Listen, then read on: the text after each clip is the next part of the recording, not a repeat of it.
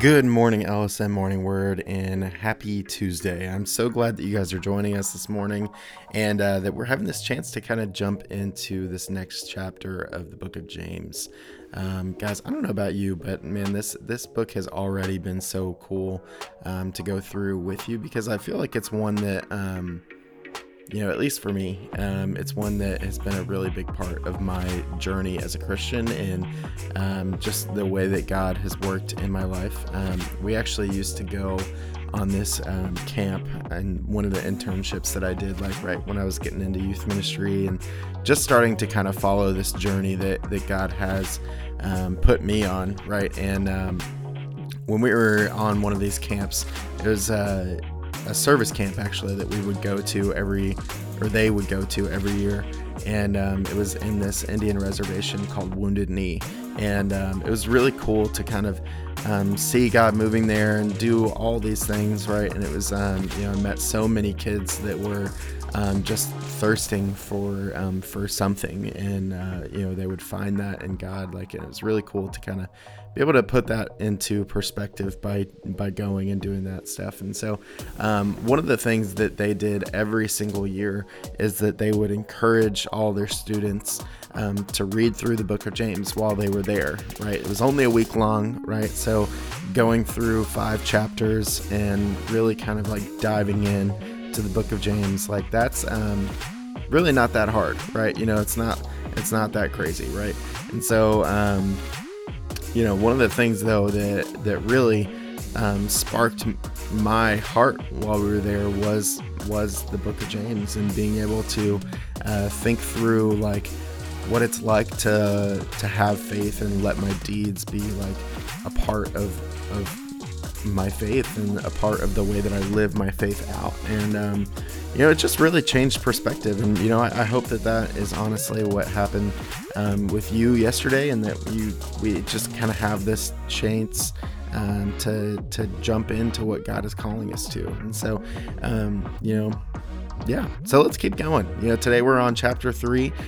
So feel free to pause the podcast if you need to, or if you've already read, then just hang out for a second. We'll come back and talk a little bit about what I feel like God has for us.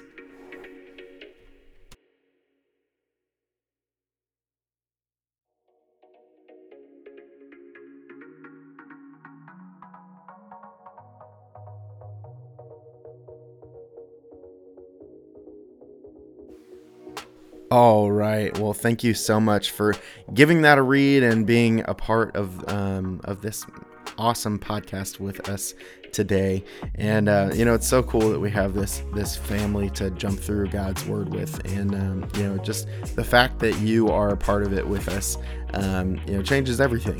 That we have this sort of just connection, even without even knowing all the time. And some of you guys I know are connected, right?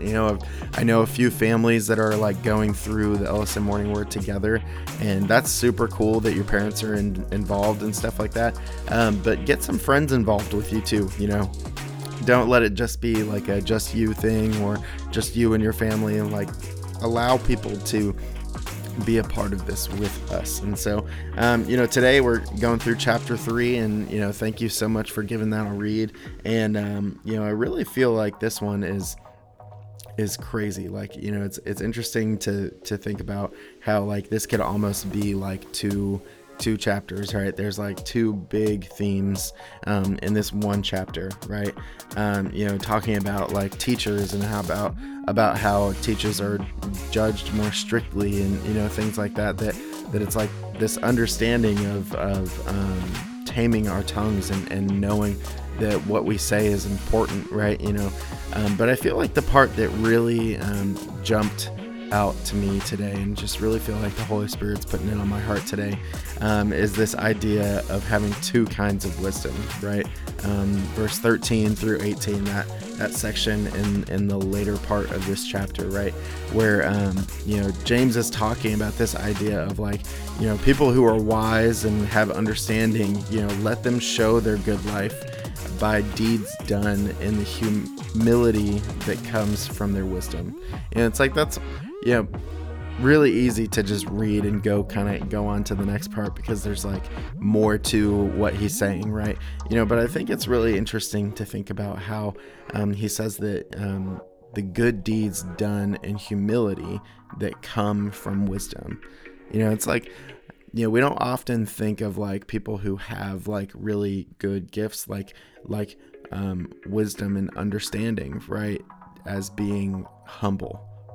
Those don't normally go together in our society, especially because it's like, oh, like you're really, really smart, or you're really, really capable in this thing, or you understand things so well. It's like, okay, well, you should go and be like the guy, like go and get on the TV show, make sure people know who you are, and then you can like really tell people all the time about all these things that and blah blah blah blah blah. And it's like,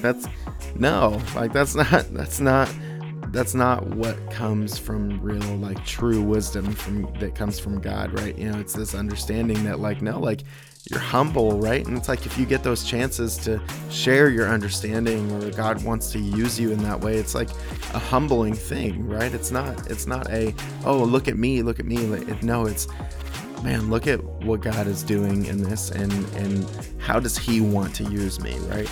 And then he kind of keeps going in verse 14. He says, but if you harbor bitter envy and selfish ambition in your hearts, do not boast about it or deny the truth. Such wisdom, like air quotes wisdom, like wisdom, does not come from heaven, but is earthly, unspiritual, and demonic. For where you have envy and selfish ambition, there you find disorder in every evil practice. But wisdom that comes from heaven is first of all pure, then peace-loving, considerate, submissive, full of mercy and good fruit, impartial and sincere, peacemakers who sow in peace reap a harvest of righteousness. And that is incredible, like, to think about like how, like the wisdom that comes from heaven is like those things, right? It's pure and peace loving and considerate and submissive. And it's like, it's the things that like help others around us and give us a graceful leg to stand on, right? To be there for the people around us and not get stuck in our own like funk, right? In our own like ways or ideas. No, it's none of that stuff. It's just like, man, like, how can I bring peace with me? How can I, be considerate to those around me, and how can I sow like peace into my life with those around me, and reap that harvest of righteousness? And it's something that we don't really think about very often. Of like, I think it's easy to find confrontation in this life, right? It's easy to find the moments where we come up against the people who are against us, and we find our way by making sure that we're not getting stepped on or any of those things, right? And I think when we let those things get the better of us, when we let those things control us and move the way that we go through life, we miss out on this peacemaking that God is really talking about. It's talking to the people that we go through things with and say, hey, like what's up with this? Like, why is this happening? All this stuff, and if there is a fight going on in our lives, or some kind of conflict, it's like finding the way to peace and bringing the peace with us, right? And watching that kind of turn into like our righteousness with God and the way that he calls us to be with him. And so, I don't know what these things, will change for you today.